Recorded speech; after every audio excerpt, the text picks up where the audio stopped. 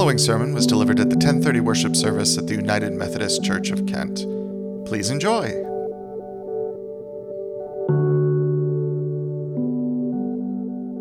May the words of my mouth and the meditation of all our hearts be acceptable unto you, O Lord, our strength and our Redeemer. Amen. Not too long ago, I was driving on a nearby superhighway. The speed limit was 70 miles per hour, and I may have been going a mile or two over it, but not anymore, really. I'm going very fast at all. I found myself approaching a big semi, however, and decided to pass it. I checked in my rearview mirror to make sure no traffic was coming behind me. It was clear. I clicked on my turn signal. As I began to pull out to pass the truck, I checked once more, and there was a car almost on top of me. It had appeared out of nowhere. I pulled back in the lane I had been driving. I breathed easier, but then I had another shock. I almost ran into the semi I had hoped to pass additionally.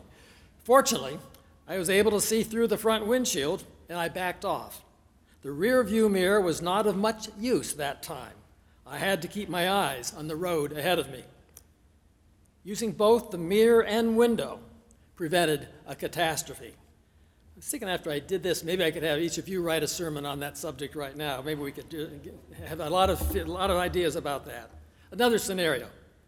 Over the years, my family and I have enjoyed trips into parts of the Monongahela National Forest, especially in West Virginia. It's beautiful country, driving the back roads, hiking the trails, viewing wonderful canyons and deep valleys. I've always dreaded the time when I would have to leave. But as I have departed, I'd pass some of those wonderful spots one more time. I get a quick glimpse from the rear view mirror.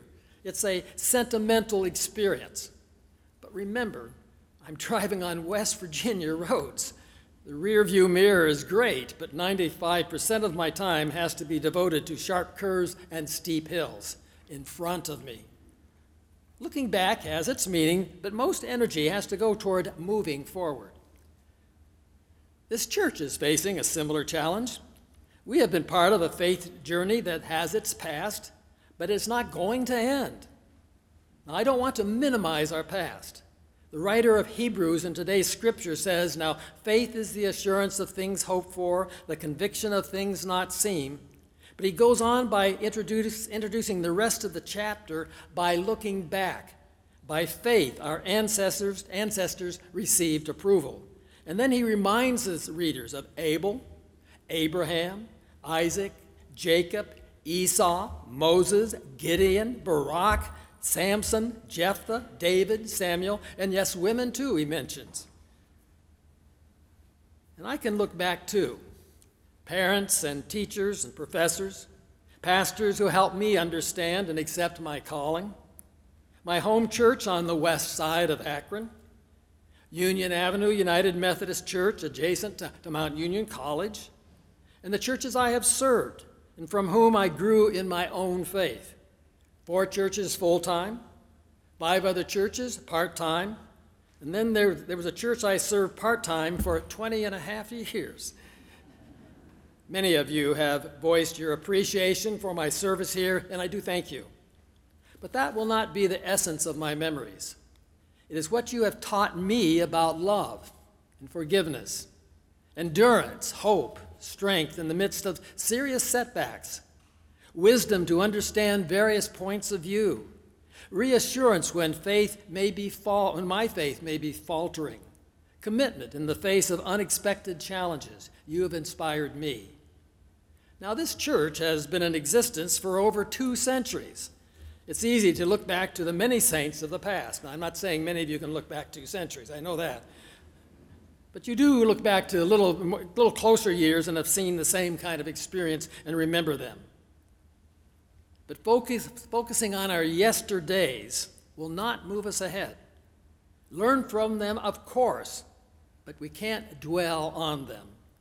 Keeping eyes on that rear view mirror alone can be disastrous. Now we again look at what the writer of Hebrews has to say to us. Therefore, since we are surrounded by so great a cloud of witnesses, Let us also lay aside every weight and the sin that clings so closely, and let us run with perseverance the race that is set before us, looking to Jesus. The race that is set before us. That cannot happen by counting on what we see through the rearview mirror. The window in front, the windshield, has to get our attention. What we see there helps in avoiding dangers, getting where we are going, approaching what is new and adventurous. People of faith, the church, have grown in the midst of and because of the challenges set before them. The world continues to change, sometimes for the good and sometimes for that which is not so good. Evil is still out there, but it can take on different variants from what we might have known before. Divisiveness might be more intense. It is even infecting church life. Faith may be defined in ways worrisome and troubling to us. Families are continually facing challenges that no one could have predicted. Means of communication are always changing. The digital world never stays the same. I never understood it in the past. Now I have to learn new stuff. It's difficult. I basically had no idea what AI is. Artificial intelligence? Well, that may be me. I'm not sure. But anyway, well, I don't know what that's all about. But it sounds as though it could be dangerous. Along with that misinformation runs amok. It seems like gun violence continues to ramp up. Drug addiction and overdoses do not want to go away. Then there is the treatment of those who appear to be different, whether it be the LGBTQ community, migrants, persistent victims of poverty, faiths and cultures and races that for some do not seem to fit into the mainstream. People of faith, we cannot bury our heads. Let us run with perseverance the race that is set before us, and looking to Jesus. The writer of Hebrews insists that. If we peer into the rearview mirror, we will no doubt see how Jesus was with us back there. But believe me, Jesus is in front, leading us to face the challenges and joys of joining with him in the race. This is a faith journey, sisters and brothers. It has to begin with looking to Jesus. In recent years, these words from Paul in Romans have encouraged me. This is from 8:26.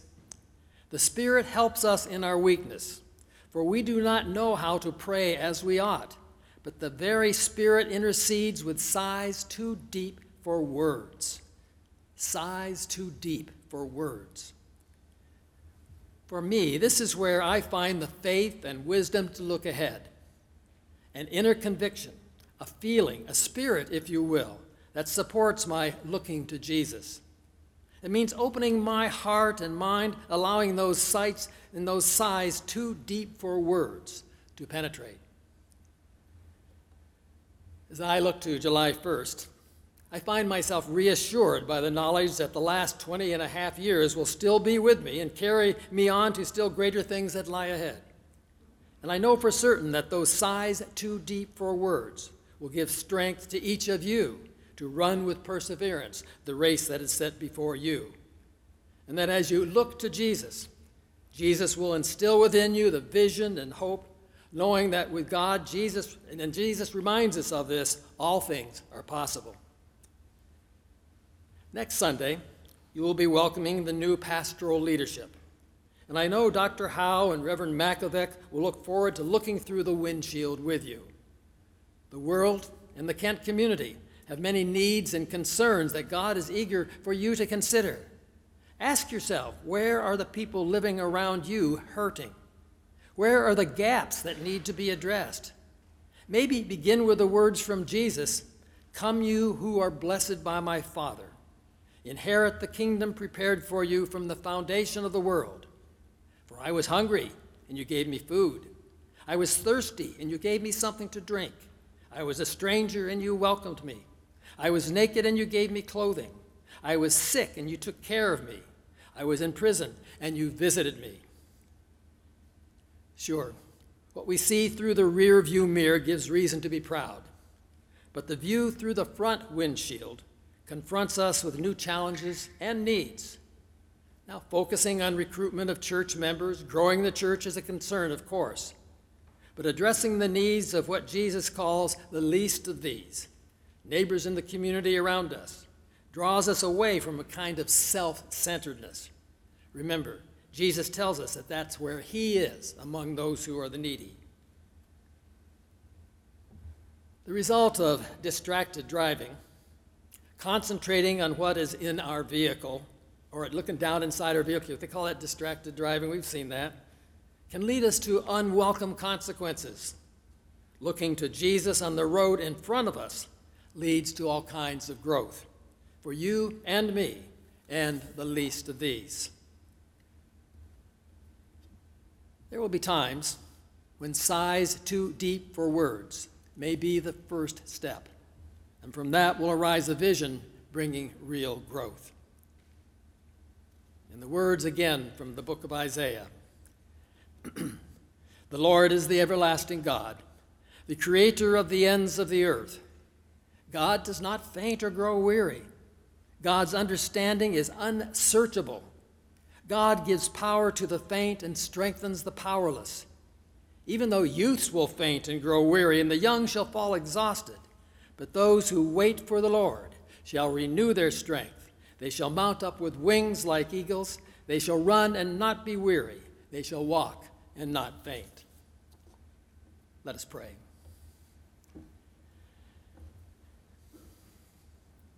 Gracious God, we have gathered here to celebrate your presence with us today. You are the source of our strength. You are the source of gifts that enable us to serve those closest to us and those far away. You accompany us along a road that may not always be smooth or easy to travel. And in the midst of the roadblocks, the detours, the wrong turns, we thank you for helping navigate and never giving up on us.